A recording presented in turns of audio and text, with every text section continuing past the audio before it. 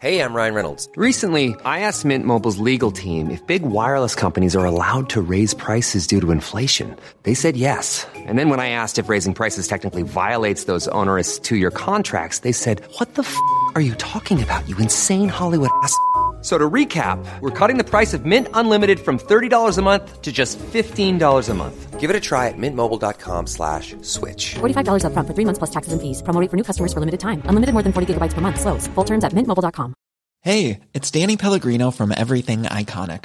Ready to upgrade your style game without blowing your budget? Check out Quince. They've got all the good stuff, shirts and polos, activewear, and fine leather goods, all at 50 to 80% less than other high-end brands. And the best part? They're all about safe, ethical, and responsible manufacturing. Get that luxury vibe without the luxury price tag. Hit up quince.com/upgrade for free shipping and 365-day returns on your next order. That's quince.com/upgrade. Hello guys, and welcome to another little pepperoni slice of your favourite Nicolas Cage podcast. I'm only saying your favourite because you're listening to this one, so if it's not your favourite, then why are you listening to multiple Nicolas Cage podcasts? I'm your host, Petros Patsilivas, and I just need to kind of say up front, there's a little bit of a disclaimer with this one. For about an hour or so whilst recording, I did not realise I'd not changed a little setting on the recording device I use on my laptop, the software, and I recorded the audio for this episode through my laptop microphone. So if it sounds shit, sorry. Yeah, maybe sorry. Maybe it's a free podcast and people make mistakes. I had been working all day that day and I made a little mistake. And me and Bob, joined by Bob from Tonight with Bob and Joe. Check those guys out on anywhere you get podcasts or on social media. They're very, very good guys. They're at Tonight Podcast on Twitter and Tonight with Bob and Joe on Facebook. And yeah, we thought there is no point trying to re-record the conversation we'd already had because it just wouldn't be the same. It wouldn't be genuine. It would just be guys trying to retread the same jokes they'd already made, and the impressions they'd left on each one of us would not be the same. We would kind of be faking it, so it's better to just put out this podcast with shitty audio quality. And that reminds me, if you have a problem with the shitty audio quality, jump on iTunes, rate, review, unsubscribe if you're not happy with the audio quality, but please do subscribe. 5-star reviews would be great. Obviously, this episode might make you want to give it a lower score because of audio quality, but the content is still the same. Okay, guys, let's just think about that for a moment. Let's just think they still make valid and interesting, hopefully funny points. So let's not mark us down for poor audio quality. Let's just cut us a break, cut us some slack, and enjoy it.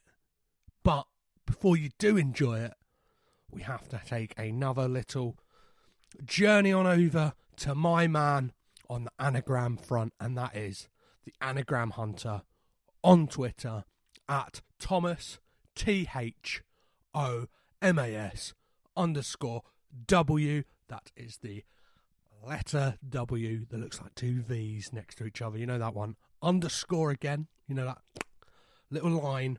Hunter, as in the person who gets animals, you know, nasty people. Sometimes not if they're hunting for food. It could be quite a good thing, but that is a totally different point, which I think I may have made on another intro, but that doesn't matter. He has provided two, not just one, 2 anagrams for the Weatherman. And I'm going to have a little poke around now to see if those might inform the film, which I've already watched because I'm recording this after the fact of watching it. So let's have a little look. The first one we have is The Methane War.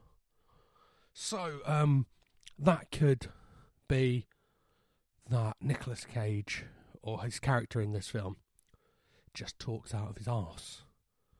And in a lot of instances he does. And it often feels like the writers of this film are talking out of their fucking arse. So, The Methane War. Bang. That one works. And the other one is Where the Man At? That may refer to an ongoing thing that happens throughout this film with Michael Caine's character who, where that man at? Where that man at? Because he just appear wherever that man at, who is Nicolas Cage. Wherever he is, he's like Michael Caine said, like, where that man at? Well, I'm there. I just appear out of nowhere, and I'm there. I'm where that man at. So, those were our anagrams, and this is, The Weatherman. Enjoy the episode. Rate, review, subscribe.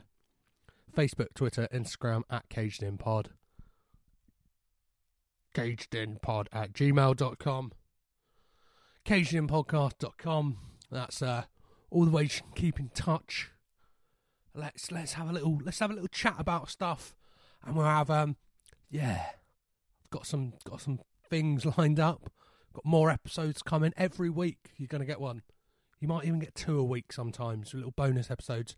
I think I may be due for a checking in where I do an IQ test soon. I'll keep that one nice and short and sweet, and might add something else fun and interesting in that. I'm not quite sure yet. I'm just kind of chatting shit now. But enjoy the episode. Feels like I've been awake for days, watching films starring Nicolas Cage. Could be shit or it could be fun. Valley Girl, Face Off, An Army of One. Deadpool, Cornell, Lord of War, The Wicker Man, Trespass, and so many more. Know how it starts, I don't know how it ends. The first 10 are solo, then it's me and some friends. No distractions, no expectations. Over the weeks, hear my frustrations. I guess the podcast is about to begin. I'm your host, Petra Pasilivus, and I'm caged in. Hello, and today we are here to talk about The Weatherman. I'm not alone, I'm joined by Bob. Hello. Of Tonight with Bob and Joe. How are you, Bob? Are you well? I'm very good, Petros. How are you, man? I'm good. I've had a long day at work, and I'm ready to see what the Weatherman has to say. I believe Bewitched said... Will it be rainy? Will it be sunny? Will it be Cage? Will it be cloudy with spots of Cage in the air? And as Bewitched famously said, blame it on the Weatherman. I think you should. If this film is terrible, we know we'll be blaming it on one certain man, and that is Nicolas Cage. Before we get into it, Bob, I need to ask you, like I ask everyone, had you seen this film before? I have. To answer your question, Petros, I have seen this film before. In fact, I saw it alone. I think I might have been, I don't know what year this was released, but I reckon I was 11 or 12 years old. And it was one of those films one of the first films I think I went to see on my own. Probably not the best film to see on your own. It was something sort of vaguely depressing that I remember about it. I don't really know exactly. But I remember, I don't know, I didn't enjoy it that much. But I'm willing to give it a second chance. Were you an odd child, Bob? You know, I was home educated. I'm not fucking mental. Alright, a little bit, but, you know. I was home educated, so I had a lot of free time on my hands. When I wasn't masturbating or playing video games, I was going to the cinema to watch Nicolas Cage films. So nice. Yeah. I vaguely remember seeing this film, maybe around a similar age, maybe a few years, and I remember enjoying it. Or like I can't really remember. I remember I've seen it and remember like thinking like he's got really wispy hair in this. Like I don't know, his hairline throughout this whole thing has been a roller coaster of like back and forth. I think maybe this film is maybe the sort of the beginning of the end for maybe his real hair. I don't know. Is that true? Or I don't know. There's been some real like it's been on a steady like decline since maybe like Face Off. Like, so we're a good like nearly 10 years later, and it's like not much better. Yeah, like I know nothing about who directed this film. Like, searching into my memory palace, I can't find it. Yeah, he's a big guy. He's a big dude. I've no idea. I don't mean it physically in stature. I mean he's an important. He's a large director. And I have no idea. Alfred Hitchcock. He was a rotund man. Obviously not. You don't mean in stature. If only Hitchcock's weatherman, but no. Yeah, like I have no idea who's in it. Like obviously I know Nicolas Cage in it. Otherwise I wouldn't be like watching it. But I have been stung before by there's someone else big in it. I just can't fucking remember who it is either. There's somebody big. Well, like, and I've committed to this so much, and obviously I wanted space on my shelves. I have got rid of all the DVD cases for the Nicolas Cage films, and now store them in like a 150 capacity CD wallet, which just makes me look like a madman. I've kind of figured you carry it through the streets like a drug dealer. Yeah. You want to buy some Cage? You want to buy some Cage, mate? Which like is one thing I'm looking right now. I actually have 2 copies of The Runner because it was one I was missing on DVD, so I bought it off of Amazon. Boo, Amazon. I know people like, well, they're bad people. They're fucking cheap. And I actually found it on a superior quality of Blu-ray. Nice. Woo! Yeah. In my local CX for 50p. Good fucking lord. That is a hell of a deal. Yeah. Hell of a deal. So expect at some point a very crap giveaway of a film that I imagine is no good. The Runner on DVD. I'm keeping the Blu-ray for myself. What's it about? It's about running, is it? I have no idea. All I know is from looking at the discs, it has the same font as the film that preceded it in its catalogue. So obviously they're it's a bit sloppy in maybe the same film studio had a 2-film deal. Just didn't give a shit. Yeah, they were like, just churn this out. Maybe the other one's got a bit of pizzazz on one of the letters. But yeah, so I guess there's only one thing left to do, and that is to get raging with Cage. Wow, let's get raging with Cage. So, have we had sunny weather, or has it been a shit storm of snow and fuckery? Let's have a little look at what we thought of The Weatherman, directed by Gore Verbinski. Do you know much about Gore Verbinski? I fucking know nothing about Gore Verbinski. Right. I know he's a big guy. Well, so Gore Verbinski is one of the spearheads behind the Pirates of the Caribbean franchise, say what you will about those, and directed the animated lizard movie Rango, starring Johnny Depp. Oh, right, yeah, I remember that lizard film. Yeah, so, and this is a very different take, well, not a different take, but a different lane to those films. Yeah. I think I mentioned what I'll say right now. It is Gore Verbinski's lowest budget film. I mentioned it earlier. I didn't know who the director was, but it's his lowest budget film. Do you reckon somewhat of a passion project, maybe? Yeah, well, I would say that for one reason, and one reason alone as well, is that apparently because it wasn't snowing when it was supposed to be in winter, but it was actually in summer when they filmed the thing. Nicolas Cage was so adamant that they had to film it in Chicago. Because of the story was set in Chicago. I mean, I'm not a Chicago man, I don't know much about Chicago, but I don't know why it had to be filmed there necessarily, but it had to be. So every snow scene you see there is completely created. They had to look like fucking hundreds of thousands of snow machines. Amazing.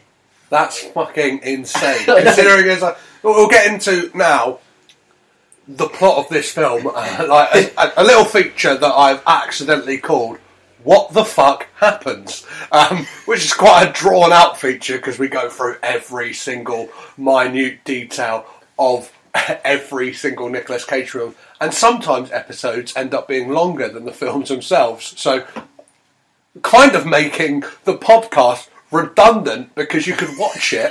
You could watch the film in Forget question. about the fucking podcast. Yeah. Do you know what? If you look at this running time of this episode, and it's longer than an hour and 37 minutes, just tune off.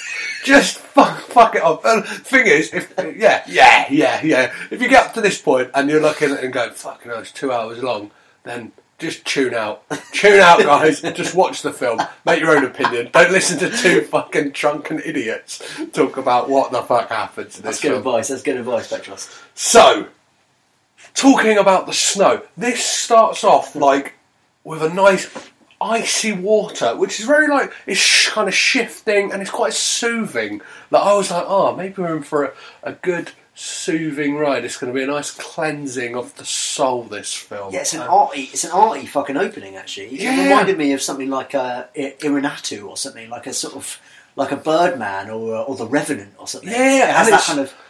And it like kind of gets straight into it. There's no like big credit scene. It just literally says The Weatherman. Bang, we're straight in it. And then we see Nicolas Cage kind of going about his morning. He plays Dave Spritzel,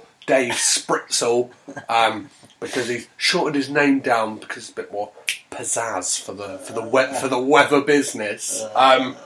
But one of the first things I wrote down about this film is a definite hairpiece. We were talking earlier about his hair.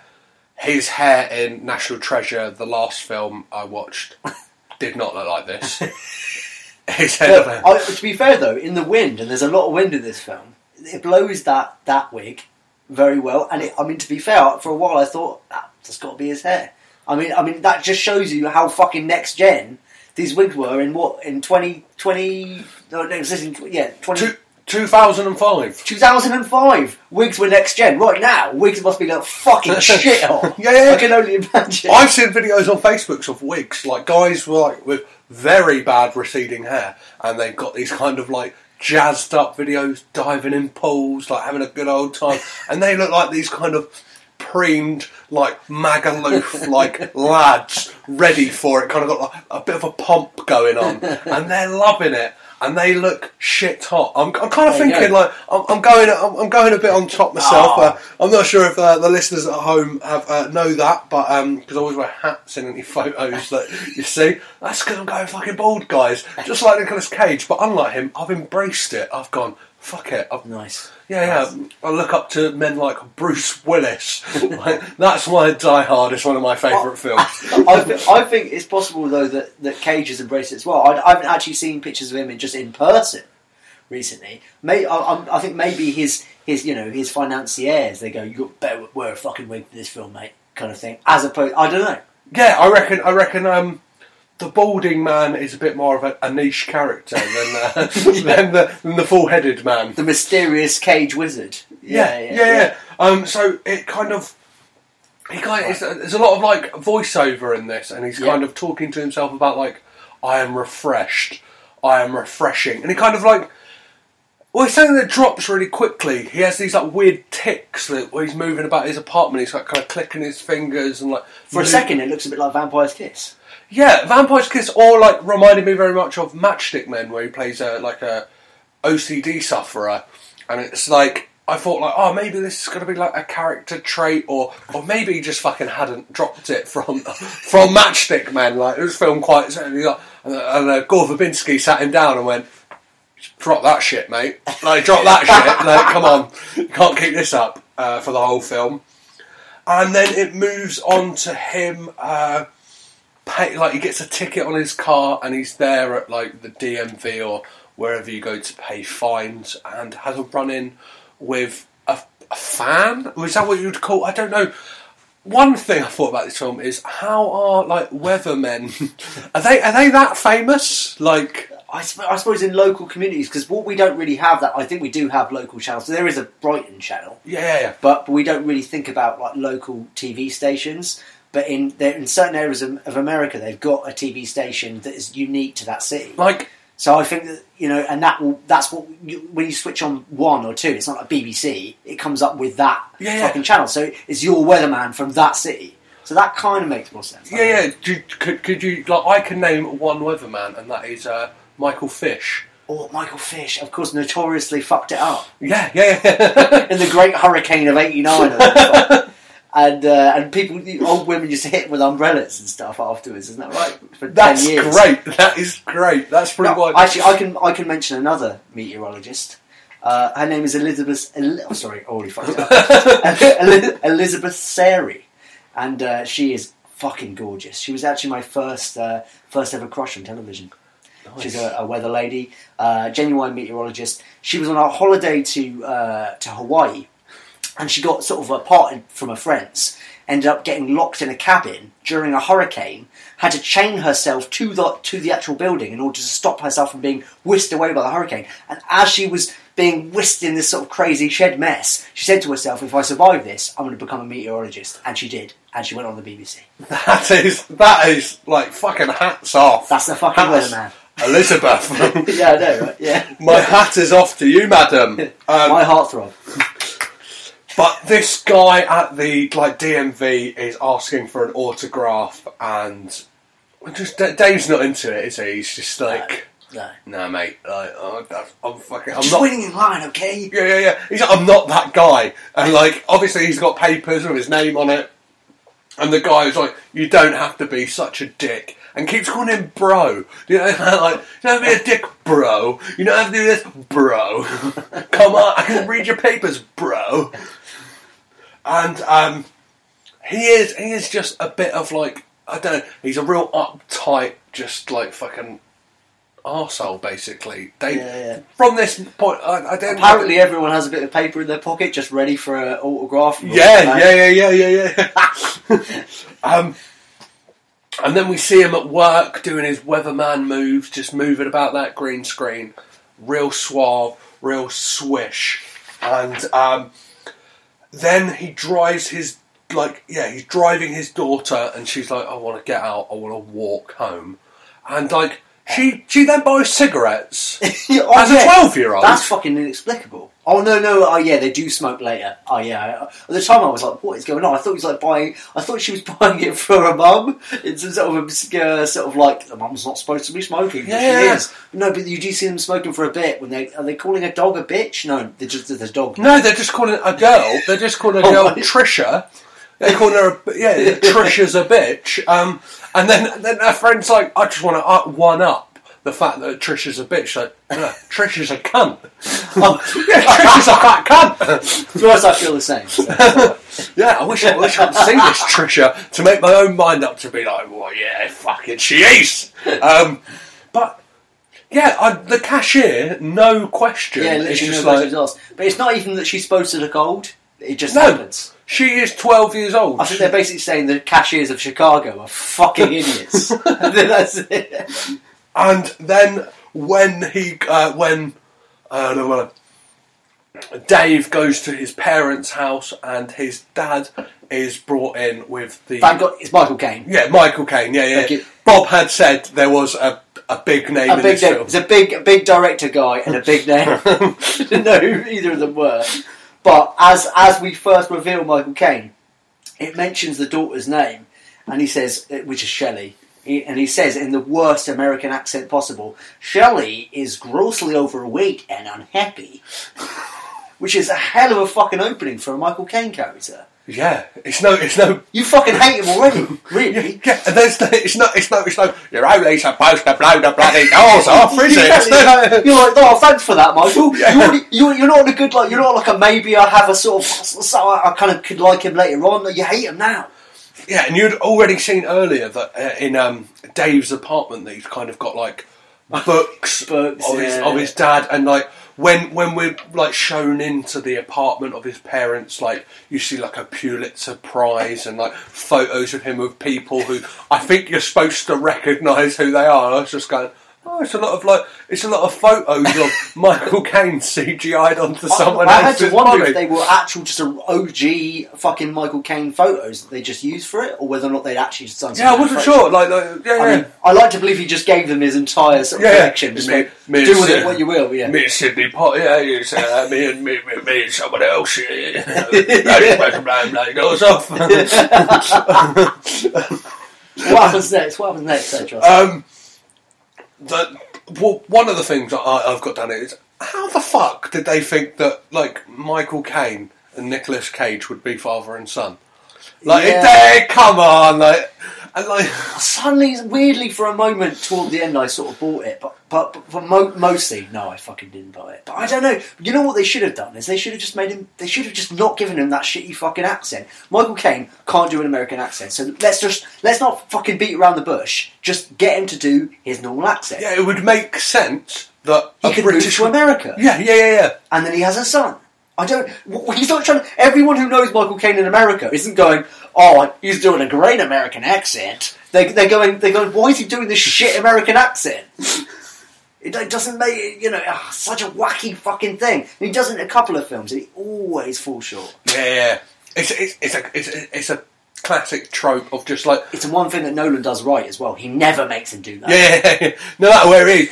Hello, Mr. Wayne, it's me. You're only supposed to blow the bloody doors off, aren't you, Mr. Wayne? She was only 17 as well. And Dave is there on unhappy reasons because he's taken his dad to the doctors. And you see, like, in this moment that Dave is, like, deeply unhappy. He's just, like, he looks fucking miserable, like, the weather outside is terrible, and we had to sit through this bleak existence that is the weatherman. And on that note of that beat, we just got to go get some food, and we'll get back to it, guys. So, at the doctor's office, Dave is there, and his dad asks him to buy a coffee. No, he asks him to buy a newspaper. And to get them change for the newspaper, he goes to buy a coffee. And because of that bloody tax they have in America, like you go up to the till and you're like, oh yeah, $9.99, I'll pay for that. That's £12.73, please. He does not have enough money for the paper. Comes back to his dad, and he's not a happy bunny. He's a very stern man. Is it Robert Spritzel? I don't know if his name is Robert. I can't remember. I think it is Robert. Robert, yeah, because he refers to him a lot by his name, which I think It's like Robert. Yeah.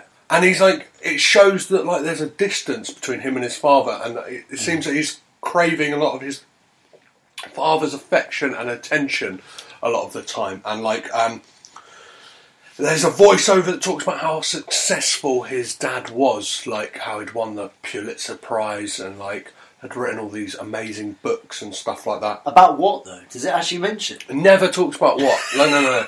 At first, I thought he was like a sort of a big weatherman who wrote books, and then as the story went on, I was like, no, he's not weatherman. No. So I think it's like I don't know, some type of novelist. Yeah. I don't know why that took me so long to figure out the word novelist. Because there's a lot of moments in it where he keeps saying how he's like he's not a meteorologist. He's not a real. He doesn't have a degree in meteorology.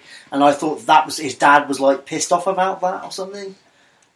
There's a lot in this film that kind of like I don't know. It like this is a film that kind of lacks on like the traditional like story arc. There's not really like.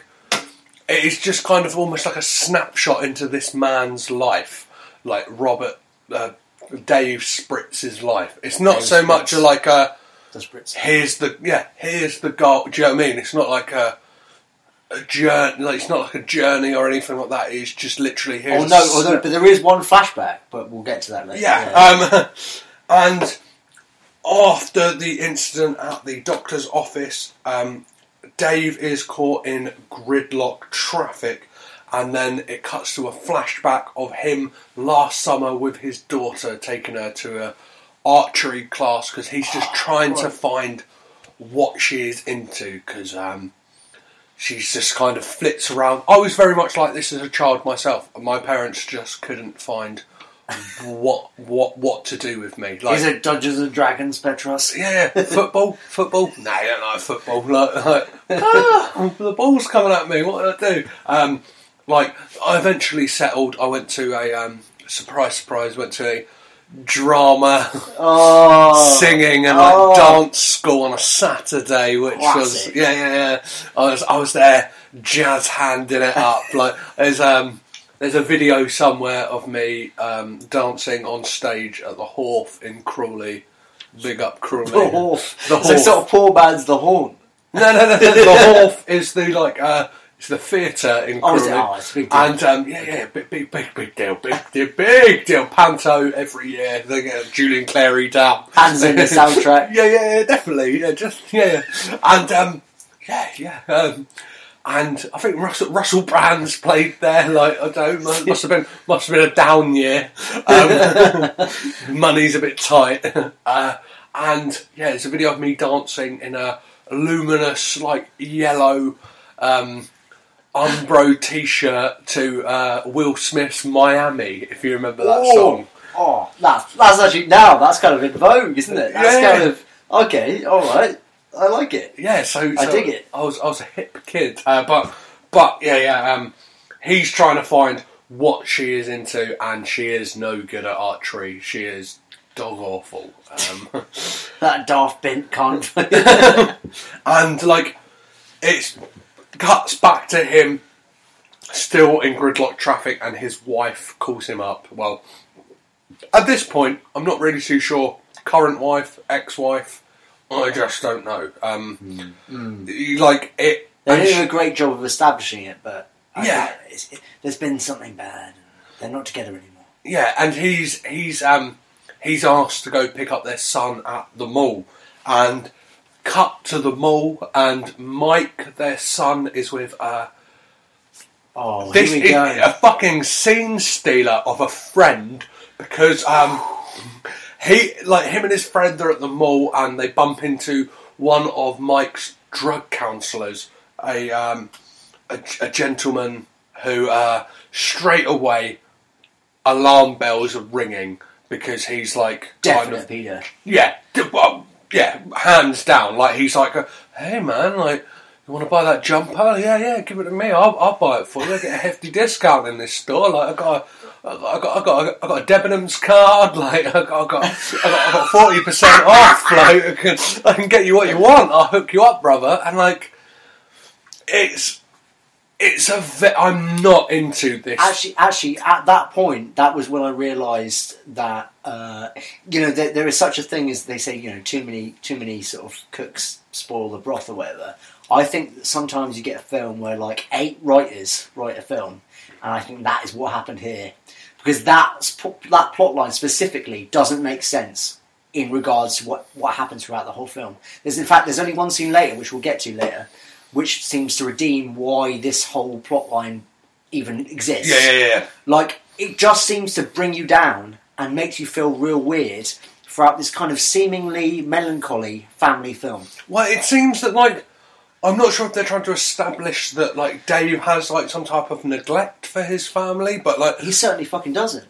He's really at it. He's really trying to sort of do his best, so I really don't think that's it. Yeah, and, like, because obviously, like, they go in, like, I think, like, the fact that he's got a problem with drugs would have, like, to show that he's troubled, would have been enough. Yeah. Without this kind of, like... Does he have a problem with drugs? Yeah, because he's drug counselling. That's where he's met. Oh, right. That's where he's met. This is all art. This is pre-shadowing. This is what happened before that we don't see. Yeah. Right, that's how he'd met. That's a fucking load of bullshit. That's how he'd met this because yeah, exactly. That stuff would have helped us way more than seeing this plot line. Yeah. If only it had just been him going through drugs at the time, we could have dealt with that as viewers, as an audience. But instead, they fucking throw us right in the deep end of sexy terror. But like that scene where the like guy is saying to Mike, like, just put it in my bag, out of focus, but like just enough in focus for me to see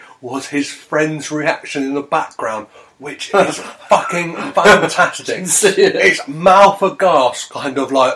Is his face going like, why is he doing it? Why is he accepting it? Or is his face going, how fantastic he's buying him a jacket? No, it is the face of the audience. It is very much a, what the fuck is going on? It is a face. That's kind of cool. Yeah, it felt. I wasn't sure if my own reflection had mirrored on the screen. It was exactly the like facial expression I had at that moment. That's interesting. And then he drops Mike off to the ex-wife, and they have an awkward exchange, and Dave thinks... Oh, is it awkward? He thinks it's a great idea to throw a snowball at his ex-wife. Oh, this is a different one. Yeah. He thinks it's great to throw a snowball at her and clocks her straight in the fucking face. Smashes her glasses. Yeah.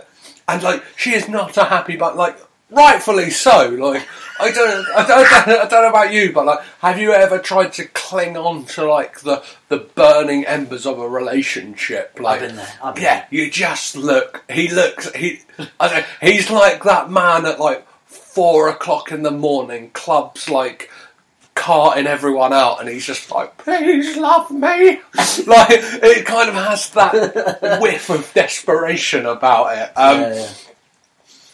And, like, he then gets a Frosty thrown at him, which is a kind of, like, big frozen drink. Is that God's revenge from throwing a snowball? He gets a Frosty thrown at. Possibly this is a subtext we had not. It's only dawned on us now. And like, but like, it's really confusing because out of nowhere, like many times this film, his dad just appears from like, just happens to be there, and he's really confused about the whole thing. He's like, why are you wet? Why are you covered in like a fucking milkshake with a spoon on your lapel? Oh, well, I've got fucking 2 factoids just to interject with here. First of all, I need to tell you this. Every single time that Nicolas Cage in this film, it's many, many times, gets food or drink thrown at him, it's always thrown by director Gore Verbinski. So in the car, when you see guys chucking it, it's always gore. Every time, pure gore. Okay, so every time it hits him, but also that spoon that's on his lapel, and I thought it would be in every scene for some reason because I was reading about it earlier.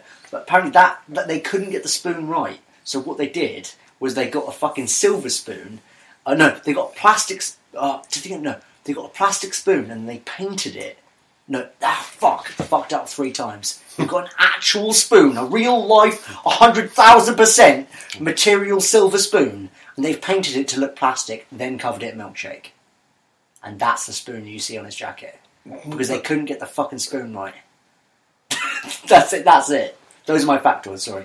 Continue. That seems like a lot of, like, I don't know, a lot of people having way too much time on their hands. Like, there's some poor intern, I could have an image of this poor guy trying out spoons, trying to stick them to a lapel with a, like, milkshake. He is proper stuck to his chest as well. It looks like a batch. Yeah. It looks like Vote Spoon. Do you know what I mean? Like a campaign pin. And the dad, like, just drops a fucking, like, a bomb on him, like, covered in milkshake. He's like, I've got lymphoma. Which, like... Another drag on the film, isn't it? Yeah. He's like, thanks for that, Michael. It's like we started out of the gate, like, a kind of, like, a very, like, speed, and we've just got slower. It's like, it's like playing a 45 at the wrong... fucking 33 and a half third. Fuck me. My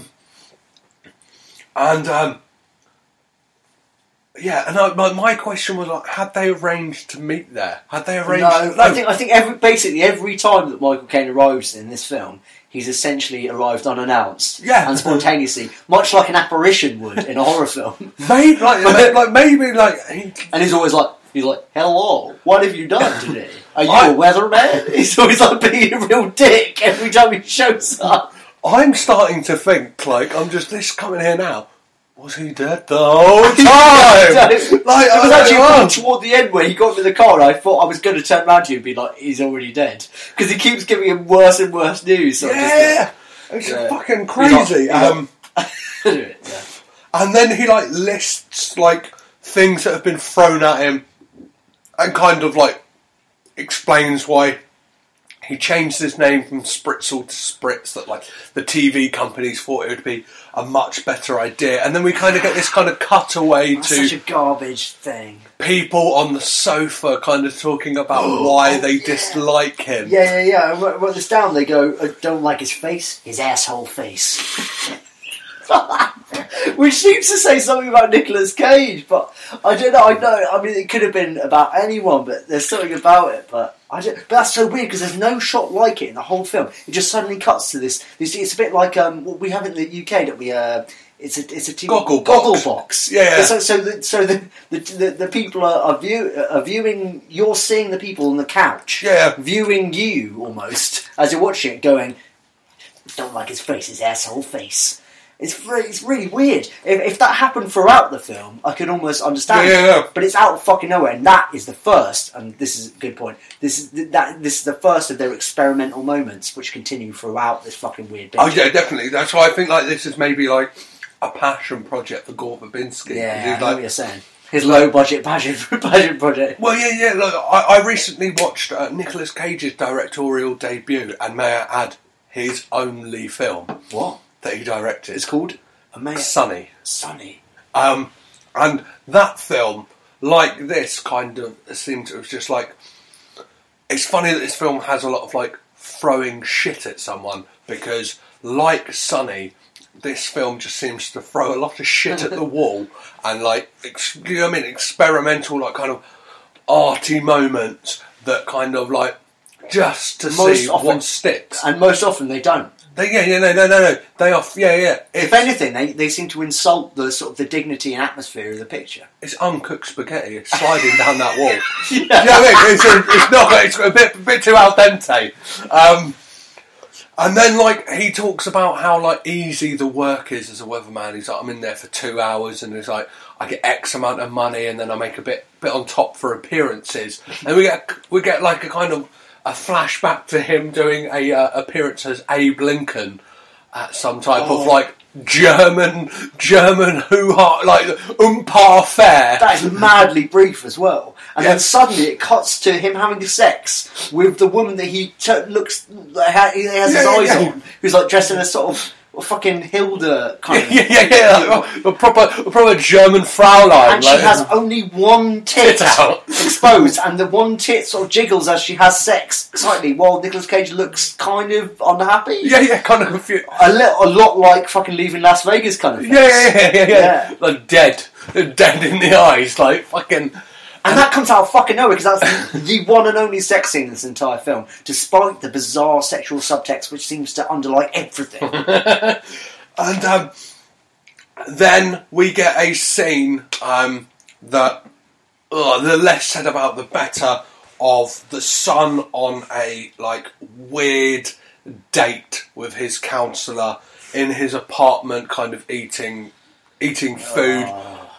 And the counsellor suggests that, like, he's like, do you work out, like, maybe, like, we take some before and after photos, and pulls out, like, a Nikon camera. Like, he's very, very thinking about this. Clearly wasn't a film that Gore thought people would watch multiple times, is it? No. Oh, let's watch that great film where that guy takes pictures of that guy again. Like, he wasn't thinking about it, even though it feels like a weirdly family-friendly film for the most part. Yeah, it's kind of got elements of like being a dark comedy, like, and. Do you remember the bit? There's a bit. I think it maybe happens somewhat afterwards, but there's a bit where he goes, "I like to park and watch the house sometimes." Yes, yeah. We'll get. We're going to get to that. Okay, yeah, definitely. Let's get to that. But we may add at this point that the son is played by Nicholas Hoult, who. A lot of like British listeners may remember from he rose to fame in About a Boy, or like the TV show Skins as well, and like has seen recent success in I think Kill Your Friends was the film he's in, but like probably bigger Kill than Your that. Darlings.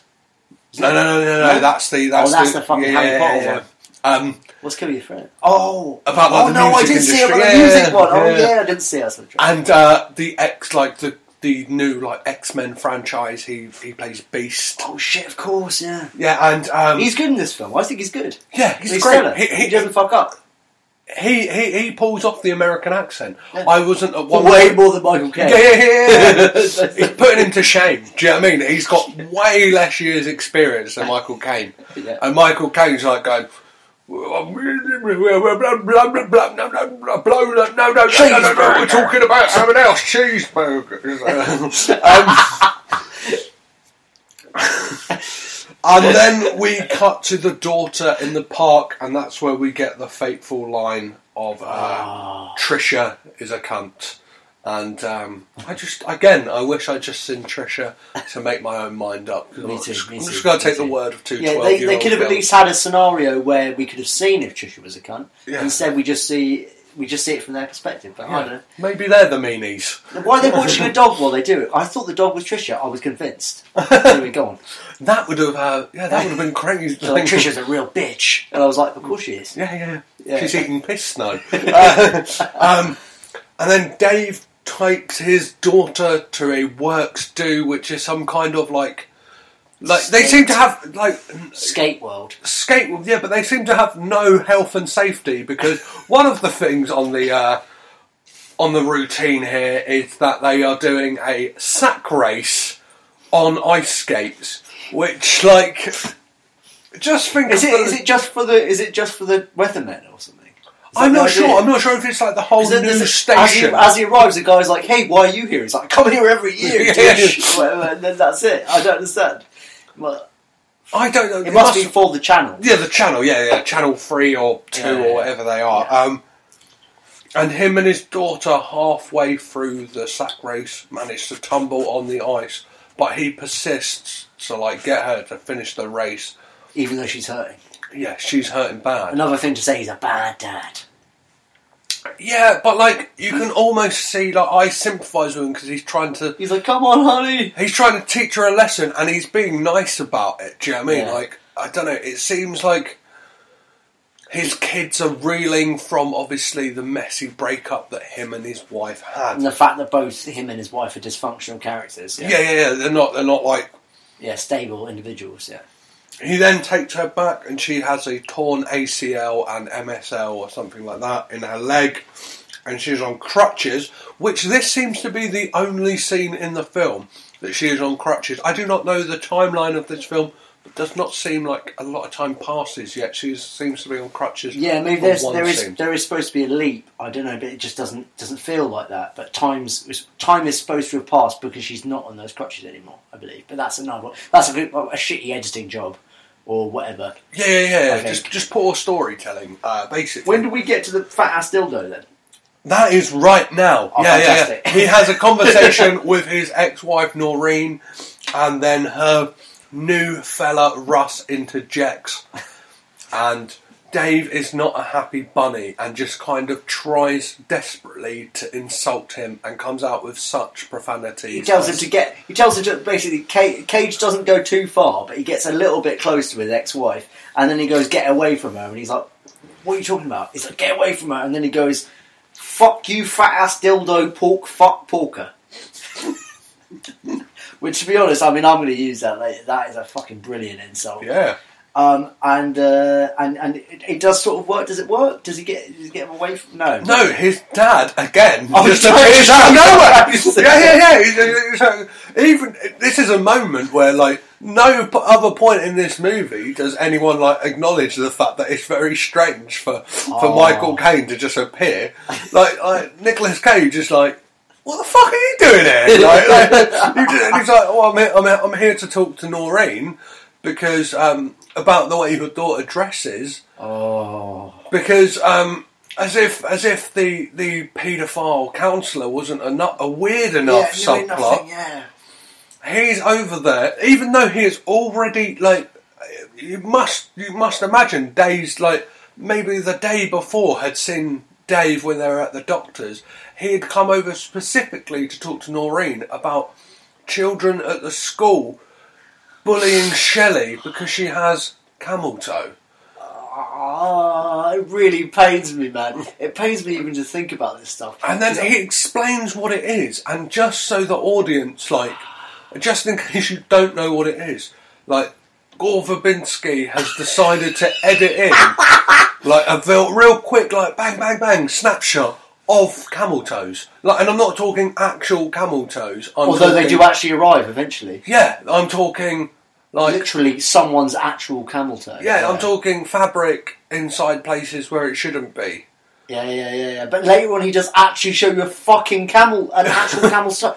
I can't believe it. It's so bad taste, man. It's are off the fucking charts. If we were actually talking, if this was a film where all the characters were grown-ups, I would still think it was kind of grotesque. But the fact that we're talking about a family man, it's kind of a family film, it's super, super bad taste. And we're talking about a 12-year-old girl. Yeah, I know. And I mean, who knows how old the actress is? I assume she's probably about 12 or something. But like, they would have had to told her about that in the film. This is what I don't want to go too far into this, but it is fucking bad taste. I don't know why they thought this was cool, and they don't stop going at it. Yeah. They just keep at it. They're like, okay, we're done with this. They bring it up again. You're like, okay, great, we're done with it. They bring it up again. It's like, fuck, end this. Anyway, continue. What are we doing?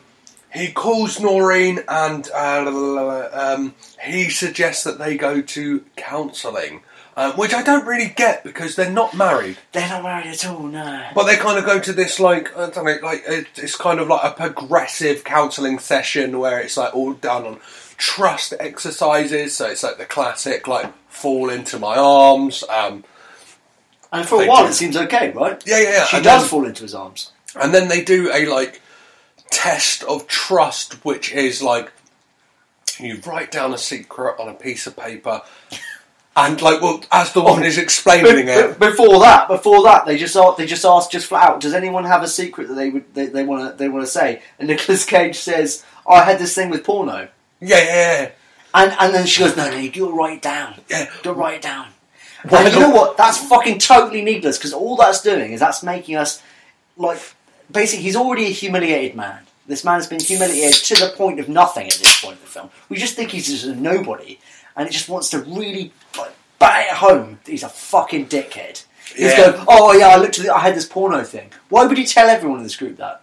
Because he's a fucking dick, right? Yeah, he's just trying to somehow impress Noreen and like get in her good books by like, look, I'm going along with this thing, I'm getting into it. But he eventually writes down what his secret is. She passes him a secret, and like moments later, like doesn't even wait until he gets out of the place. He is trying to read it in like in the doorway of the toilet, and people are opening in, and he's like there looking real shifty, like, and they're like, come on, man, like if you want to fucking do something like that, like a cubicle, like just get in there, like he's going to get that over the sink. Yeah. There's not going to be other like guys in there judging you. Like, have some self-respect, man.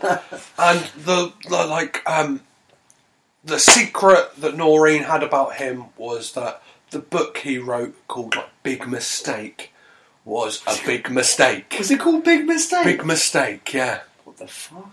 And she said like it was 4 years wasted. What an embarrassment! A sci-fi novel. She called it. She called it. And like moments later, they are like having a coffee in a diner, and he just can't help himself, and he's like, so, did you even read it? Yeah, it wasn't sci-fi. It had one character in it who was a scientist. How is that sci-fi? And the fucking trust is broken. She fucking loses her shit. And then, like, on, like, returning home, he says to her, like, as if, like, this hasn't gone, like, bad enough. He's like, I want to try to make this marriage work. And it's like, how fucking deluded can you be? Like, she's like, I can't even trust you. And then she opens his secret, which is her BJs lacked enthusiasm.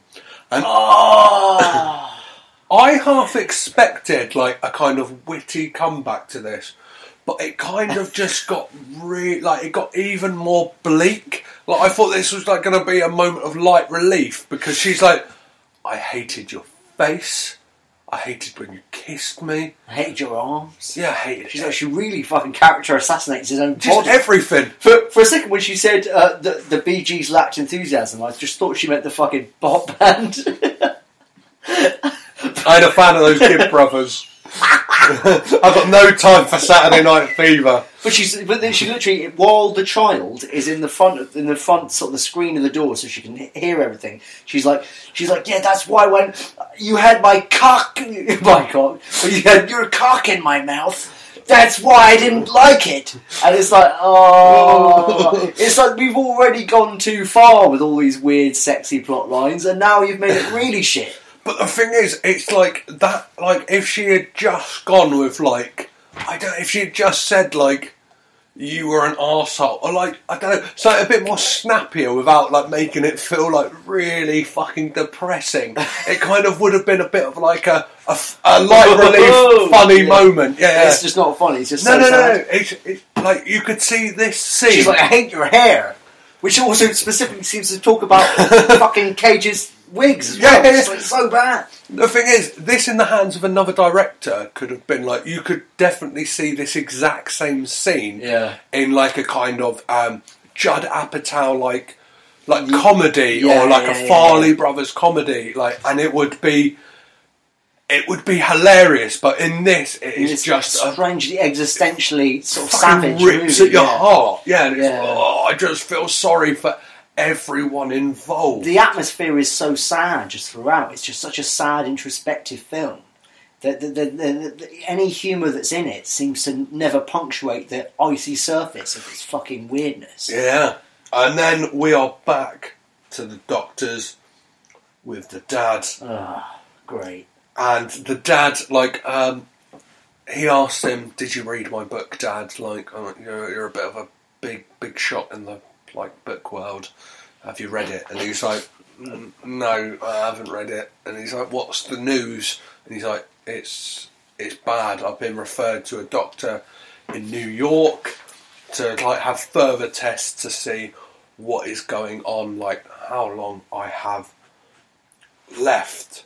And he talks to his dad about the fact that he might have a new start in New York because he's got an opportunity for Hello America. He just keeps mentioning this to everyone. A national job, like doing national weather, which I imagine, like in the weatherman profession, is a step up. You're no longer a local boy; you're a national face. You're going from Joe Blogs, don't know who the fuck he is, to Michael Fish.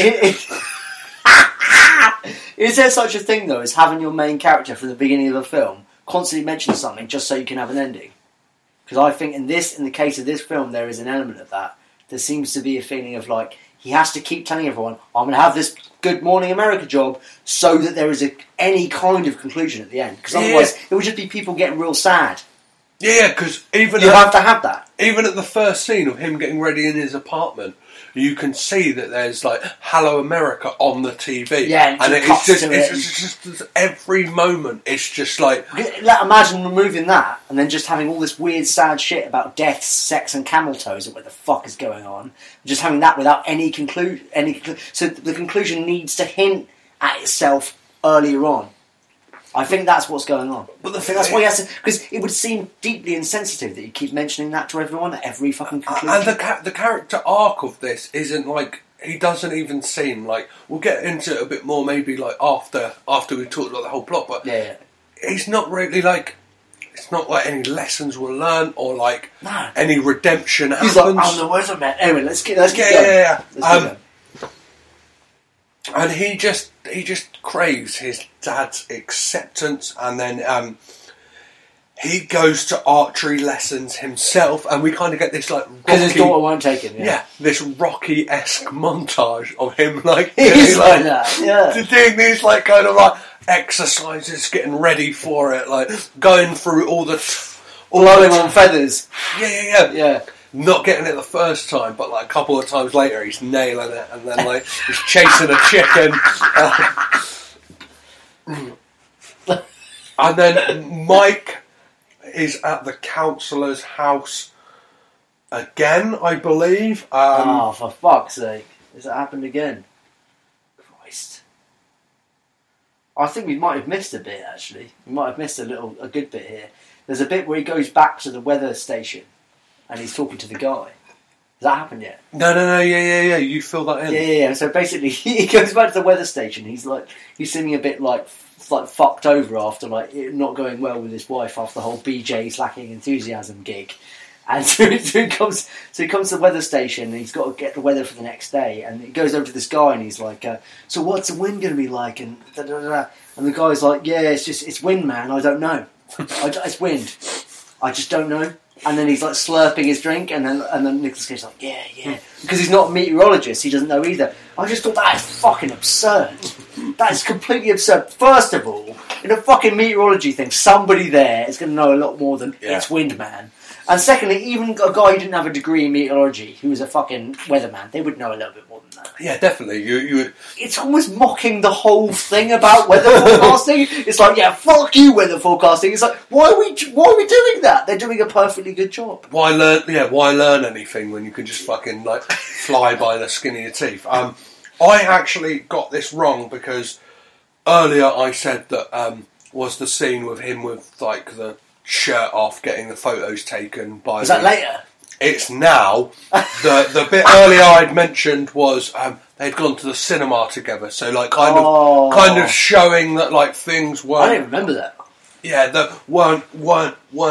They were a little untoward, but yeah, that's when this fucking appalling shit happens, and it is gratuitous. They just keep going with the shirt shit. Yeah. We make it sound like it's just like him taking a couple of pictures of it, but then he sits down and he takes more pictures. And then he agrees to sort of loan him his camera. He goes, "Oh yeah, maybe if you want to loan this shit." I know. His dad says he's going to buy it. Yeah, he says I'm going to buy. His dad says once you complete your program, I'll buy you a camera, and he's like, well, I can loan you the money right now.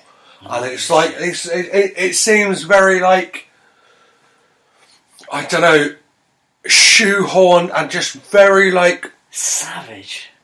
I felt like it could have been handled a bit more delicately. It's very heavy-footed and like it just makes you feel awful. I just felt terrible when I was watching it. It's like watching like 3 or 4 films mashed together that don't actually connect. But go on. Then we're back to Dave taking Shelley out, like shooting again, like bow and arrows, and she is shit. She's still shit. Like, he seems to, though, after one fucking lesson, know everything. Like, every terminology. It's like, oh, that's called a Wingham Himmel. And the thing is, last time you were using string hole bows, and this time you're using a fling hold bow. So, yeah, they didn't know what they were talking about. Those arrows last time were hamburgers, and this time they're shabugas. So you're going to be a lot better this time. No, she's still fucking shit. And she said, like, he asked her about, like, what was it that initially interested you in, like, archery? And she said, like, I want to hunt animals. I want to, like, kill animals. And, like... that's interesting. Well, it just reminded me of, like, I've got into a real deep rabbit hole of watching Criminal Minds, the TV show, and like they always talk about like serial killers and stuff like that. The beginning, yeah. And the Batman Begins of a serial killer. That's the classic trait, is just wanting to inflict harm on animals. So I was just like, she's a fucking serial killer. Is this the prequel to Silence of the Lambs? I'm not sure. Like, I have no idea what they were. Is she Eileen Warnos or something? Like, I have no idea what is going. It's like, I think I honestly, I'll tell you this right now: 9 cooks in the fucking broth, man. 9 different writers that were. Some of them were fired. Some of them kept on, and in the end, you got a draft that just it's an absolute lasagna. Is that why this film is credited to Alan Smitty, the classic, do-all name for people who Alan Lasagna. Yeah, Smitty. Yeah. Just exactly. Didn't want their name. Yeah, it's fucking crazy. And it's just bleak as well. Like I kind of feel like they knew what they were doing by putting that in there. By like kind of like they must know that audiences are savvy enough to like have seen enough fucking shit to know that like that is a classic trait of an early serial killer to be like. If anything, the only reason that it seems to be in there, if it isn't for what I just said, the fucking several writers thing, is I think that it's supposed to make Cage look like a good guy because he says, "Well, I wouldn't kill an animal," which is the thing you go, "Oh, but he is a good guy after all," which is weird because we know he's a dickhead. I never thought he'd kill anyone or any animals, so you didn't have to make it alarmingly obvious to me. Yeah.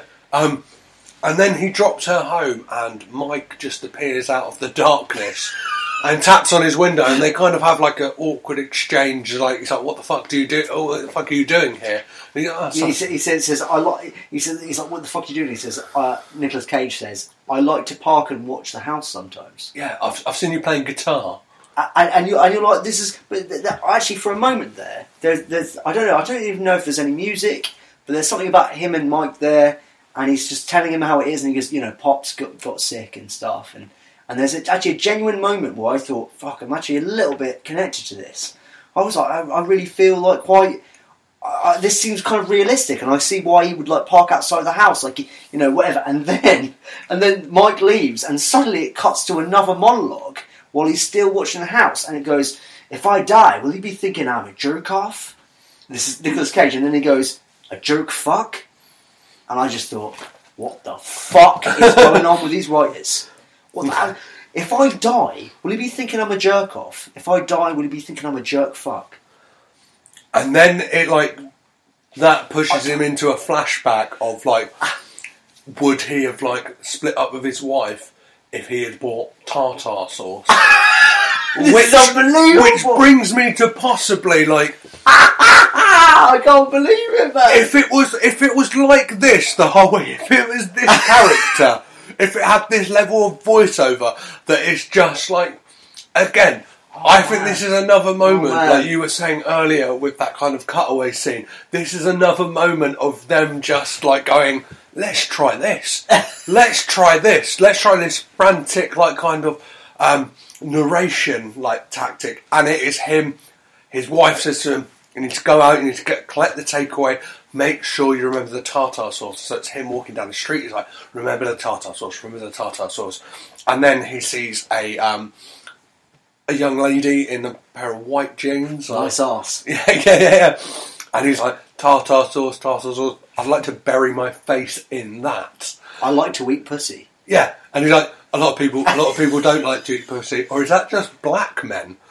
What? It's like those are not my words. Those are the words of whoever the this fucking writer blows my fucking mind, man. I want to fucking. I can't believe it. I can't believe it. And then he goes from that to somehow talking about Neil Young, and he's like, "Why the fuck am I thinking about Neil Young? Neil Diamond." Not many guys named Neil. Yeah, not many famous guys named Neil. But the thing is, it's like written like a cut-up poem, isn't it? Like it's fucking.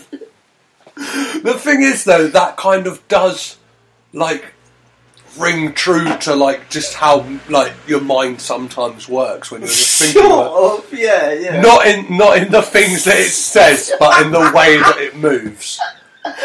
Oh man, yeah. No, I don't know what you mean. There are a few scenes in films that sort of adequately show how frantic and weird the mind is, but the way that they play out there is fucking absurd. It really is absurd. And through all this thinking of like licking out and famous tartar meals, sauce. he manages to forget the tartar sauce, which erupts into a massive argument because he lies and says they just ran out of it, and she's like, I'm calling you out. I'm calling you out on your shit, you fucking arsehole. He's like, no. Oh man. And then it's him in New York. He is ready, which happens to be his interview falls around the exact same time that his dad has got his doctor's appointment, and he takes Shelley out shopping, and she's trying on something that is a bit too too clingy to her body, and possibly one of the most distressing moments of the film when he looks at his daughter and we get a flash of a actual camel's toe on screen, like fucking with a weird bit of music as well, like just it's like yeah, fucking hell, it really is nuts. And this prompts him. I don't even know what they're trying to say. No. Just, I don't want to go into a lot. I've seen this in films before where they do weird little. It's almost like they're not trying to say something, but by the nature of their edit, by their cut, they have to mean something. And this seems to mean something. If the father, in his mind, is suddenly cutting to the image of a fucking camel's toe with this fucking symphony going on in his mind, you're saying something about that character. You can't get away with that. Yeah. It's not just us as an audience seeing it. You're suggesting the guy is seeing that as well, our main character. Yeah. It's weird. It's very peculiar. And this prompts him to take her like to Central Park. I don't know if he's going to like let her free because he believes she is a camel. And then questions her about like the type of thing she gets called at school. He's like, do some people like? He's like, if you're being dumb, do they call? If you like miss a question, they call you a dummy, or do they call you camel toe? Like real, like not subtle. And she's like, what did you say? She's like, no, they call me a camel because what is it? They call me a camel toe because camels' toes are strong and like tough. Yeah, tough. And like my heart kind of melted at this kind of like childlike innocence that like... That's what they try to do, man. They try to fuck you like that. They go, oh yeah, you thought it was so gross, didn't you? And now we fucked you by telling you that it's genuine. And it's like, no, man, you came up with this shit. Yeah. You wrote this. Because I just felt sorry for her. Yeah, I'm not the bad guy for thinking you were talking about what you already insinuated. I mean, is it not... it literally shows you pictures of women with... camel toes, yeah. Early on, so like, why are you making me feel bad for this? Like, I don't understand. It's very peculiar. Yeah, I hope that is what they told the actress. Yeah, they're like it's like strong camels. Yeah, yeah, and like me too, man. Because it'd be fucked up if she knew that actually what it was really about, which is far more ambiguous and fucking weird. Yeah.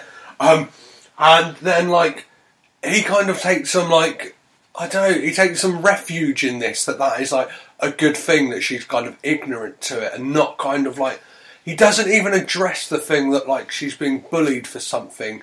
He just kind of like brushes it under the carpet and decides to take her back into Macy's or whatever the fuck they were buying clothes. It looks like a scene out of a fucking 1980s like. To be fair, it's probably the best montage, and I mean, it is probably one of the best scenes in the whole thing.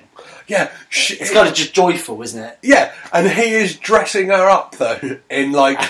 She looks like she's in swinging 60s London. But he's also dressed up as well, and he's doing like crazy dances. He's loving it. Like it looks like this is the most joyous like 30 seconds of the film, just before we're plunged back into the cold waters of this. Quite literally, because we're about to hear some shit about Mike. Yeah, Mike is back at the doctor's. He's now going to see a specialist, and Mike has been arrested. Sorry, the grandfather is at the hospital. Fantastic. Another fucking illness for the dad. Yeah, and Mike has been arrested because the counsellor has tried to make moves on him. I mean, it literally says, this is Michael Caine's words, he was trying to suck him off. He fucked up his car because he was trying to suck him off, and then and then he tried to like. The counsellor's saying that he tried to jack his wallet, but like Michael Caine just gets caught up in like the semantics of it all, like the wording of it all, like just like what's all this jacking, fucking sucking dildo fuck?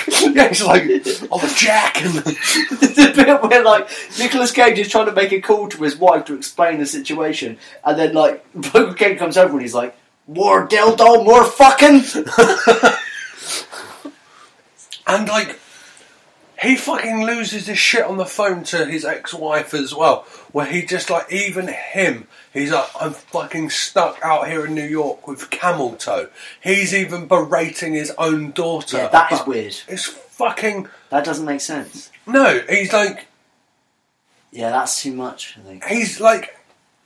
He's not that kind. Like yeah, why would he refer to his own daughter as camel toe? That kind of. I'm stuck out here with camel toe. Yeah, that doesn't make sense. I'm not with that. I don't get that. Time for SpongeBob, eh? Almost. Yeah. He then tries to buy his dad another coffee, and again, no money. This kind of seems to symbolise like the constant disappointment that he poses to his father, that like no matter what he does, it's just not good enough. No, he's always always seems to like it almost like feels like they're trying to make you feel sorry for him because his daughter had bought him a drink. Like last time, he had the coffee, the father didn't have the paper, and this time he has a can of pop, whereas the grandfather doesn't have his coffee, so it just paints him out to be a selfish fucking shit. And we find out that Michael Caine is terminal and he's got months to live. Fantastic. It's as if this film couldn't get any more fucking fun, right? Yeah, just plunge deep. Like, I feel like Harry Houdini. I'm against the clock in that ice cold water, and I don't know how to get out of a straitjacket right now. And the next day is the Hello America audition, and he seems like really cocksure about it, just kind of really nonchalant with all their questions, just like, yeah, great, yeah, fine. He has like a camera test, and he seems to meet the guy. Have we missed this one? No, we haven't missed this one. Yeah, he seems nonchalant. He meets like the guy who's like the big wig of it, who asks him if he's nervous. He's like, no, I'm not nervous, I'm good. And then talks about how like he nails like the green screen element of it, but he is not all there because that night he is just staring out the window, drinking a miniature from the mini bar, and has like a vision, a fucking intense vision of like what I don't know if they literally just drifted the balloon in front of the building. I fucking hope they did, but it's just SpongeBob fucking SquarePants goes past Nicolas Cage as he drinks outside the window. And it looks fucking brilliant. And he has this like kind of like almost a vision dream of what it would be like to be on like the kind of Thanksgiving Day parade or something like that. Oh yeah, on the float with his family, and like the newscasters are talking about it, going, "Oh, I thought that guy was a fuck up, and his wife left him." It's like, no, he's happily married. He's got that job at Hello America. He's doing well for himself. And then like the next day, he's it seems like the interview had gone well, and he's talking to one of the guys about like what the job will entail, and one of the things is that he will get an endorsement by Purina, the dog food company. Yeah, I don't know, animal food company. Yeah, dog food. And it's just another moment for Michael Caine to just fucking shut it down. Again, it's like this film is just full of blows to the stomach of disappointment. Like, because he's like... Gore Verbinski's like, I made a film about disappointment. The thing is, you wish Gore Verbinski had like a suave French accent. He probably sounds more like, hey man, I got this idea for a movie that's a bit like, well, it's just going to be a bit dark and a bit broody. You know, it's about a weatherman, man. You know, camel toe, you know, that kind of shit. And, he just drills it home because he's like, you don't have a pet, your wife and your children have a pet who you don't live with. And I just felt for the guy who worked at Hello America because he's just like proper, like... Well, I didn't have to be here for this fucking conversation. You guys sort this shit out between yourselves. And then they go back to Noreen's house back in Chicago. And Nicolas Cage's character Dave has like just... He's just slowly like... I possibly feel like this film is like a representation of what I wanted to kind of achieve with this podcast, because it seems like it is the workings of a man's sanity slowly but surely unravelling, and like he has these outbursts of things that are just like, whoa, that's fucking crazy. And this is one of them, because he just decides to out of nowhere slap his ex-wife's new boyfriend in the face with a leather glove, like he's some kind of, I don't know. Do you refer to himself as the sort of 16th century? He kind of says like, my dad was disappointed with me. Like, maybe he would have been, like, more appreciative of it if I were some kind of 16, like, sir, like, riding up on a stallion. And then he gets, like, just to show that he is, like, a fuck up, and, like, I felt like this is the moment, like, this is something he deserves. I'm not sure if you saw this, but he gets in a lift, and, like, 2 kids get in after him, and they press every single button on the lift, so he's going to have to stop. And I'm like, good, you fucking deserve it, because you're a fucking shit, Dave. And then he has a moment, I'm not sure what it's supposed to say, but he's, like, sat there at his desk and just deletes his book. Oh, yeah. And actually, that's kind of a neat... Actually, that's a sort of good example of their mad editing shit they were talking about.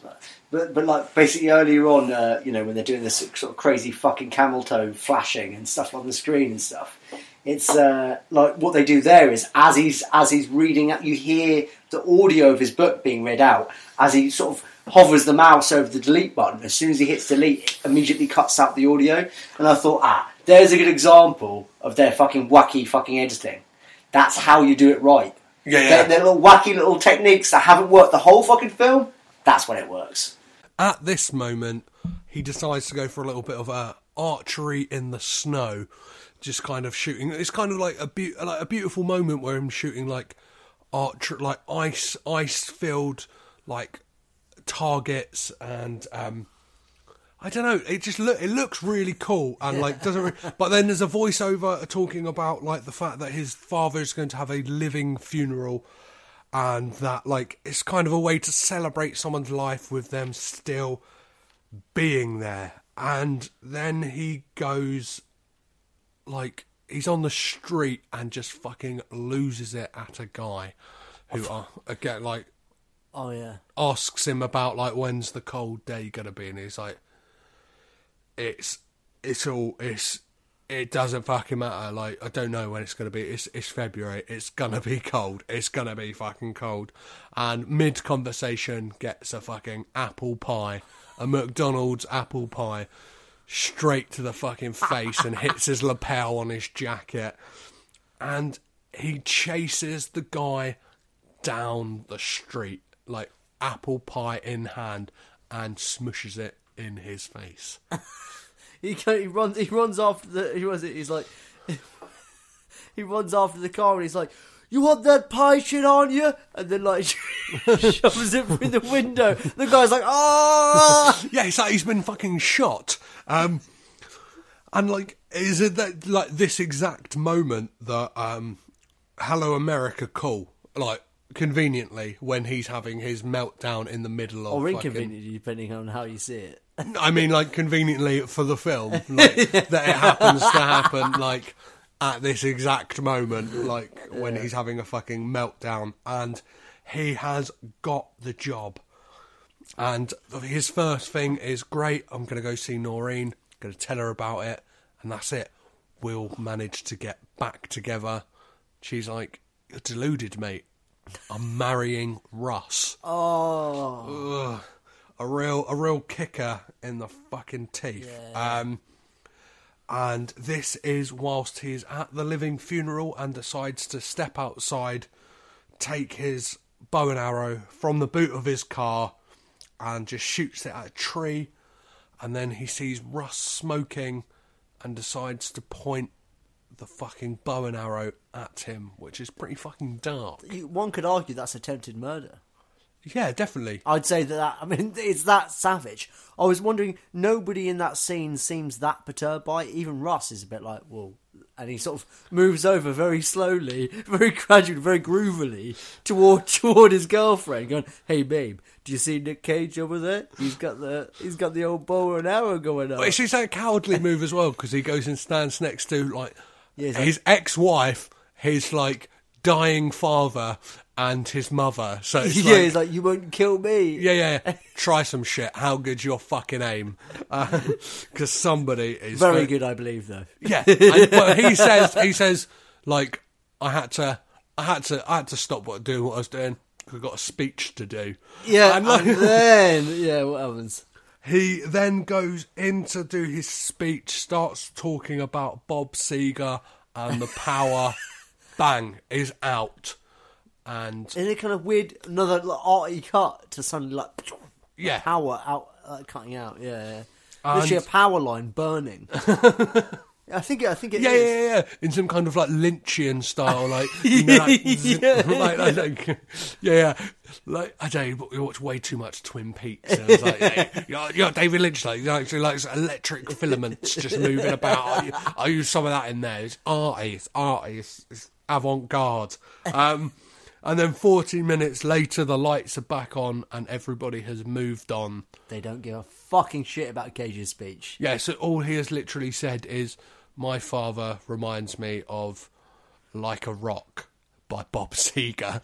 And that is like all he'll have to ever say about his father. In his living wake. Yeah, which to me... Actually, they don't make a big enough deal about that. Really. Yeah, like, it's not a weird concept. Like, I don't like... And his dad seems like quite a stoic, like... I mean, he's stern gentleman. He's a mysterious magician that just shows up whenever he pleases. But he seems like he's the type of guy who wouldn't like that type of thing. Like, he wouldn't want the fuss made about him. He would just kind of want to, like... I don't know, man. I don't feel that the film gives you enough to go on to actually know what Michael Caine's character is. I think all you know is that he just shows up whenever he fucking pleases. Yeah, like, maybe, like... You know, and actually it turns out that even after this, he shows up again. Yeah, definitely. Even after his own fucking funeral. And then you see Dave in his apartment just screening calls from Hello America for, like, no apparent reason, really. It doesn't, like, kind of... It doesn't go into why he just doesn't, like... He hasn't accepted the... we get it, like, he's got the living wake and his ex-wife doesn't want to be back with him, but... Come on, mate. Like, this is all you've been like. Even when people are giving you fucking terrible news, you've still gone, but I got that Hello America job coming. Like, just fucking. Even his son says, like, you should answer the call. Like, yeah. To be honest, the only reason he needs to move there is to fix his family. That's it, right? And they do kind of knock about that, but he obviously knows that he can't. He can't move his family. Yeah, his family isn't his family anymore. So. Give it a chance to, like, find happiness on your own. Like, spread your wings. But he can't do that.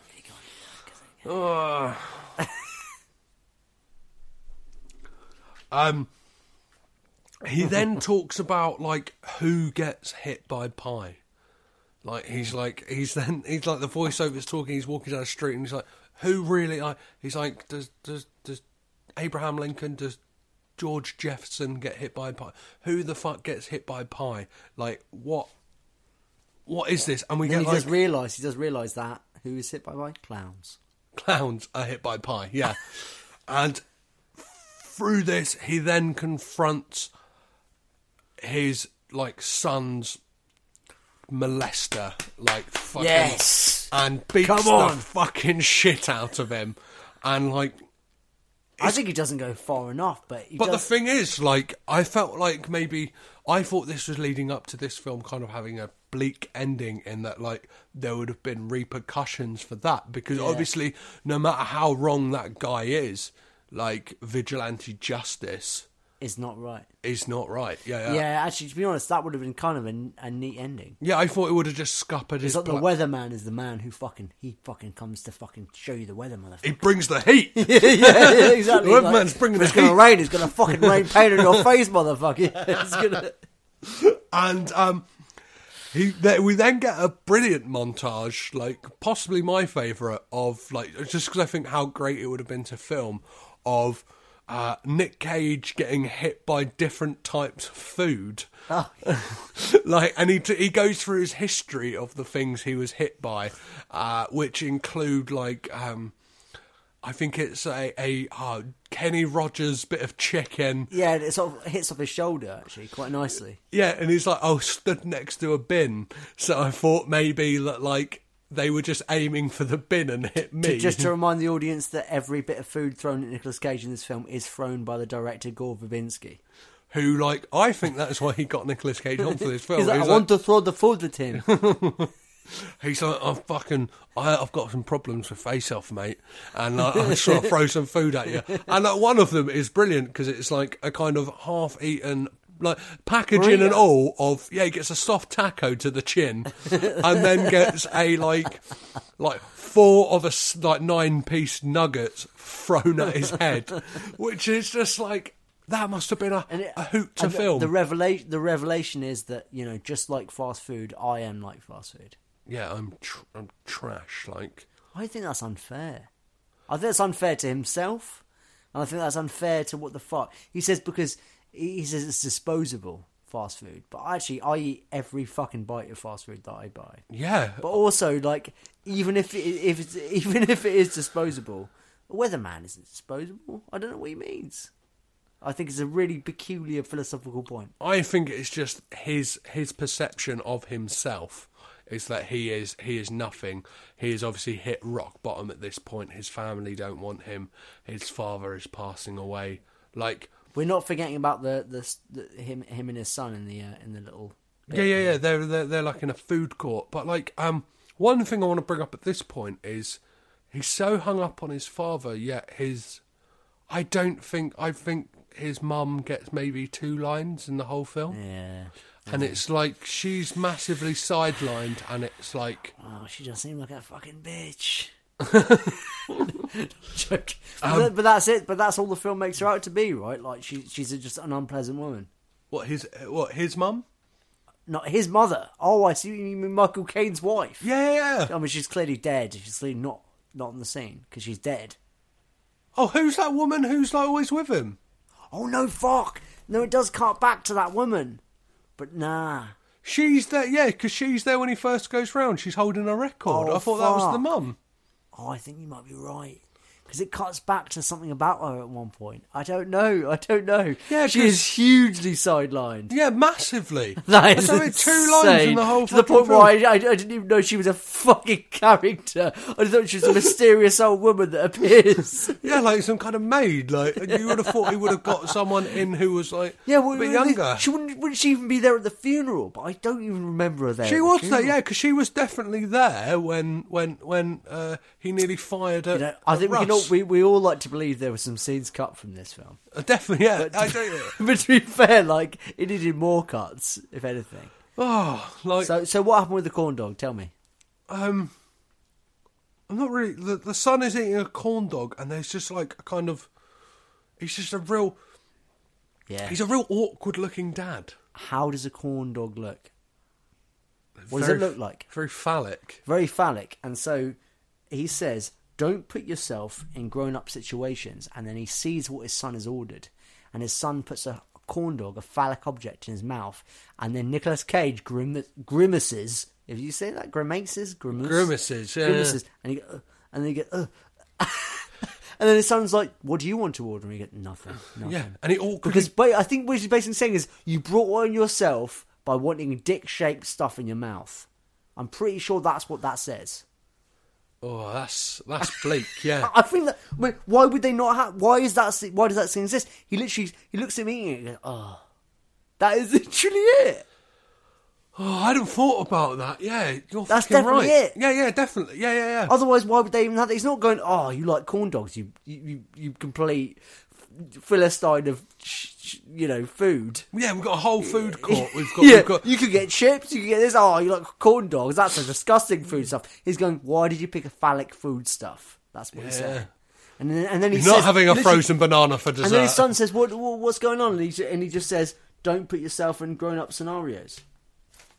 You're just a kid. You're just a kid. And then he awkwardly puts his arm round him. While he's eating that corn dog. Yeah, stuffing it in What his the mouth. absolute fuck? And then... I think this film was written by a whole bunch of idiots. I think some of them got it right. So, there were some bits in it which they nailed it somehow. And then other parts they just totally missed the fucking mark. The whole broth of that film is very grim. I'm in my entire lifetime, Petros, I won't watch that film ever again. I think I'll join you in that. I think I'm gonna. I'm not going to watch that film. I didn't think Nicolas Cage did badly, and I didn't think Nicholas Hoult did badly. I didn't think that the young daughter was very good as well. Michael Caine was fucking dog shit. It was fucking awful. Yeah. The actress was brilliant. I can't remember. I don't know what her name is. Classic. Who played Noreen? Yep. Noreen. She's wonderful. I'm just never going to watch this film again. You know why? Because it's bleak. It's depressing. It brings me nothing in life. It brings me no philosophical innovations I didn't have before. It doesn't make me feel great about anything, or it doesn't sort of inspire intrigue in any direction. It just makes me feel sad about everything. And that brings us on to a bit of wonder and joy and magic in this film, because the next scene is just Nicolas Cage walking into work, and who just fucking pops out of nowhere? Michael bloody Caine, you're only supposed to blow. Is he not dead yet? He's not dead. Fucking die, Michael Caine. He pulls up in a car, and instead of shouting like son or David or Dave, he just shouts Weatherman, to his son, who Weatherman, who recoils in like terror that he's going to be like faced with like a large stuffed crust pepperoni pizza to the face, a slush puppy bukkake. And he invites him into the car, and they kind of like, he plays him the Bob Seger song and essentially asks, what the fuck was all this about? I'm trying to find some meaning in what you meant by I remind you of this song. And he's like, listen on a bit longer. And he's like, something about like, he stands true to his decisions. He's like, I want you to talk about that. That's what I want to talk about. I wish it was just you on the radio. He stands true to his decisions. There's something along them lines, or something like he grows moss because he's hard rock.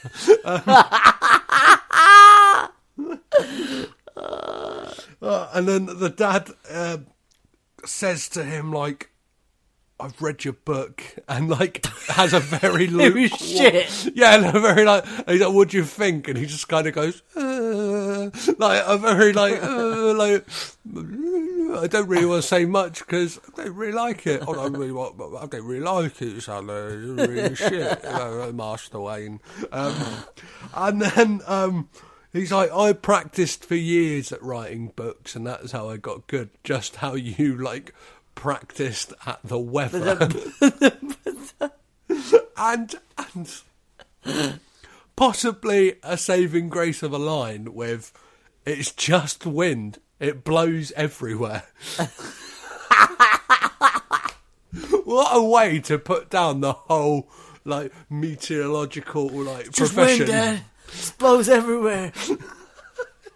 God fucking damn, that is mental. And then, and he says to him, like, we must, like, because he explains how he had chucked his book away, like, put it in the trash. And I don't know if this is supposed to be, like, a philosophical point, but he says, like, Michael Caine says to Nick Cage, like, you must chuck some stuff in the bin, son. Yeah, I didn't know. You must just chuck it in the trash, like, and it's like, I don't know, should you... I didn't know what he meant. Maybe he meant like you should. It's a kind of like roundabout way of saying like putting things in the past, or just letting go of resentments. Like, yeah, possibly. I couldn't get any clear reading on what the fuck he just meant there. I don't know. Maybe he's like, I feel like you sort of need a good psychic to sort of like read into that. Well, he's a ghost, mate. So like, he don't know what he's going. I was so sure in that scene when he comes in the car, he was already dead. Yeah, that's what I was sure about. And then all of a sudden, Nick Cage just falls onto the street because he wasn't sitting in a car at all. Oh, and then he goes mental, and it's like, I'm a weatherman. Isn't it? Yeah. Well, yeah. Well, no, we have like a funeral scene, which like I kind of want to talk about like cinema funerals that like everyone seems to have an umbrella. There's no. I know. Myself at like I don't know, and everyone seems to be perfectly dressed in black as well. Like, there's always someone who just kind of doesn't get, like, just doesn't have a black suit and is kind of like there in like a burgundy number at a funeral, like just kind of apologising to everyone, going, "Oh, they don't have a black suit," and like, they've all just like perfectly get out of the car at the exact same time, umbrellas up at the exact same moment, and kind of has this exchange with his kids about, like, his daughter says to him, like, "Sorry for your loss," and like stuff like that. And the son, there's like a moment between him and his son, because the son's like, I want to be a cameraman, and he's like, "Yeah, that's great. Yeah, do what you want to do. Just no adult situation, no corn dogs." And that's complicated because of the corn dog. Yeah. And the then corn dog makes it sound like he's going, "I know you're gay." That is weird. Do what you want to do. Do what you want to do. But no corn dogs. And then, like, we get this. This film leaves a bad taste in my mouth, man. Oh, that's a poor choice of words, Bob. Let you think about that for a second. Yeah, we get this kind of weird, like, a voiceover of him saying, like, he accepts the fact that he's just a weatherman, and like, I feel like this is supposed to be. And then all the streets are suddenly rid of people, so he's just alone. Some grand moment, and then suddenly he roams the streets alone as the weatherman. It doesn't makes no sense. It's fucking complete nonsense. And despite screening all their calls, he seemed to bag this job at Hello America, even though he just seems to be a flaky. He's so great, fuck. Isn't he? He's so great. Yeah. He's so great. Yeah. How was it that the viewers described him? They said, "We hate him so much. We don't like his face. His asshole face." Yet they thought he would be the face of American weather, not just local weather. This is national. This is big time. Is there another chapter to talk about just the overall feeling about this movie? We could possibly get onto some little. Let's get to the end of the plot of this film. Oh, have we not actually ended the film yet? No, because you see him, like, he's still doing the archery, and this is when a gentleman just pulls out a piece of paper from his pocket, and he's like, "Can I get an autograph?" Oh, for God! And it's like, it's kind of showing that he's changed his ways, because he's like, "Yeah, I'd bloody love to. Like, I'm all about that now. Here's an autograph." And he says that, like, I've written down here, no throw, carry bow, because he says nobody throws anything at him anymore because possibly he carries a bow. He carries a bow and arrow, yeah. Because if they throw anything, they're going to get fucking Robin Hood in the back of the head. Do you know what I mean? He'd be arrested on the streets in New York. Definitely. Yeah. Isn't there laws against, like, I don't know, guns? I don't know. I think if you do have the various licenses, you could get away with it. I don't know. You just look like a bit of a nutter. Yeah, he'd be a fucking nut. He definitely wouldn't be hired by that meteorology institute. And then he ends up on the float at, like, the Thanksgiving Day parade with none other than SpongeBob behind him, and like it ends with the line, "At least I'm in front of SpongeBob." You know what I have to say? If I can say about that hallucination scene, I believe it's hallucination where he's watching out the window and he sees SpongeBob. That is fucking hugely well done. I'd argue if they just kept it at that and they'd never mentioned SpongeBob again in the whole thing, that would be fucking iconic. That would be really good. That would actually be the thing that this film would be remembered for, because it is really cool. Just, it's literally, Cage's daughter is sleeping in bed, Cage is drinking, you just see the silhouette, like, of his head. It looks cool. It's almost like one of the Dark Knight, right? Like the original Dark Knight posters.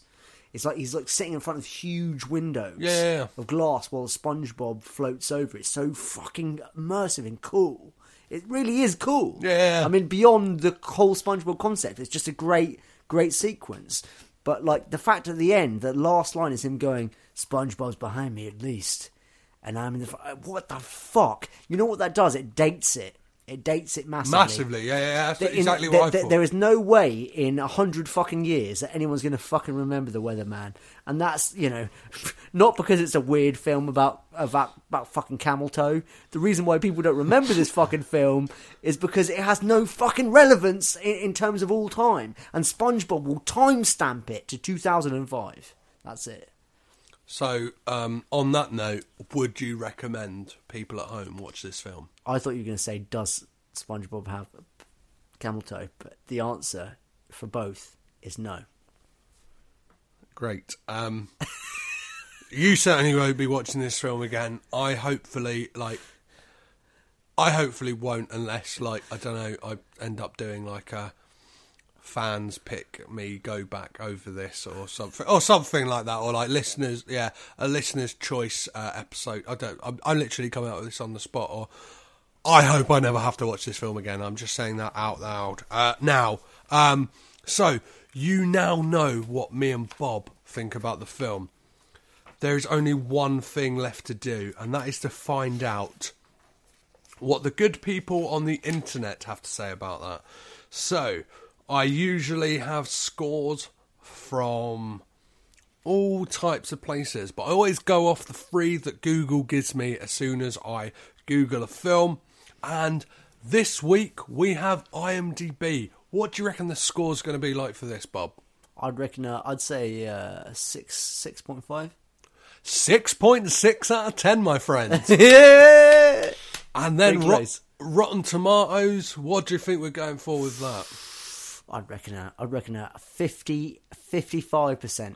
59. Pretty close. Do you feel like these scores so far are hitting around what you would kind of rate this film? Kind of. I'd probably rate it a bit lower. I definitely feel that this is a below 50% film. There's elements of it that I kind of enjoy, but as a whole, it's too well shot to be given a bad score. It is really well. That's one thing we really didn't talk about. It's really well shot. Yeah, and Nicolas, Nicolas Cage's performance in this, it's great. It's great. He plays that character it's believable. Do you know what I mean? Even as someone who week in, week out just watches Nicolas Cage films, I'm always amazed at how immersed I am in the performances that he gives. And just like Lord of War last week, and this film, I was just I believed him as that character, and he played it really well, and it was believable, and something about him is enjoyable. He's kind of got a likability even when he's playing these douchebag arsehole characters. I agree. He really brings something to it. And we're bringing on to our final score that we have on Google, and that is from the late great Roger Ebert, and he gave this film a 3.5 out of 4. So that's pretty close to a 4. Yeah, a high score. Well, he only did it out of 4, so I'm not sure what swing way he really has on that. I think Ebert's a bit of a dick sometimes. So Roger Ebert? Yeah. What? I mean, what's with the silence? I don't know. No, definitely. Yeah, no, I didn't know who you meant. No, that's fine. Yeah, I think Roger. We're talking about Roger Ebert here. Yeah. I mean, I think the man has been wrong many, many times. Oh, definitely. Yeah, I mean, eccentrically wrong about some things, like to the point where I just can't grasp why he dislikes or likes something. I kind of think sometimes films are dependent on mood. So many factors come into play. That's why sometimes the idea of reviewing films is a weird concept to me sometimes, because I don't know, you could have had a really bad day and then something that is light and fluffy can be enjoyable in that moment and lift your spirits, but subjectively great, objectively is a piece of dog shit. Yeah, absolutely. Do you have anything more to add on this film, Bob? I think as a final note I'd say on this film is I think that somebody tried to mishmash a film about dads, a film about death, a film about archery with a film about weathermen, and it went fucking wrong. Well, so on that note... But thank God for Nicolas Cage. Oh, of course. So, as always, I've been Petros Patsilivus. I've been Bob. We've been caged in. You've been sat at home under a blanket, just shivering of the cold that is this dark, camel toe infested, child molesting piece of fucking cold breeze up your nightdress. That is the Weatherman. Bye. Goodbye.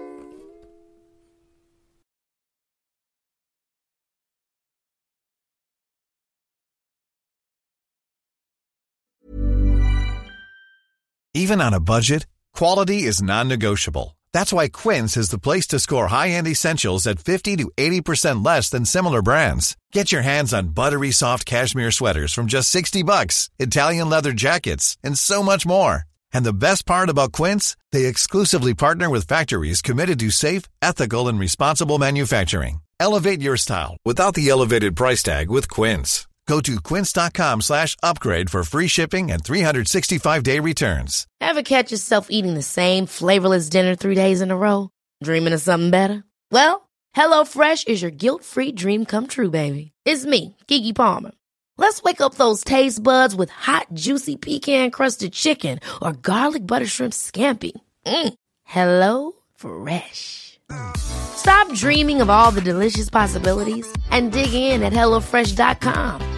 Let's get this dinner party started.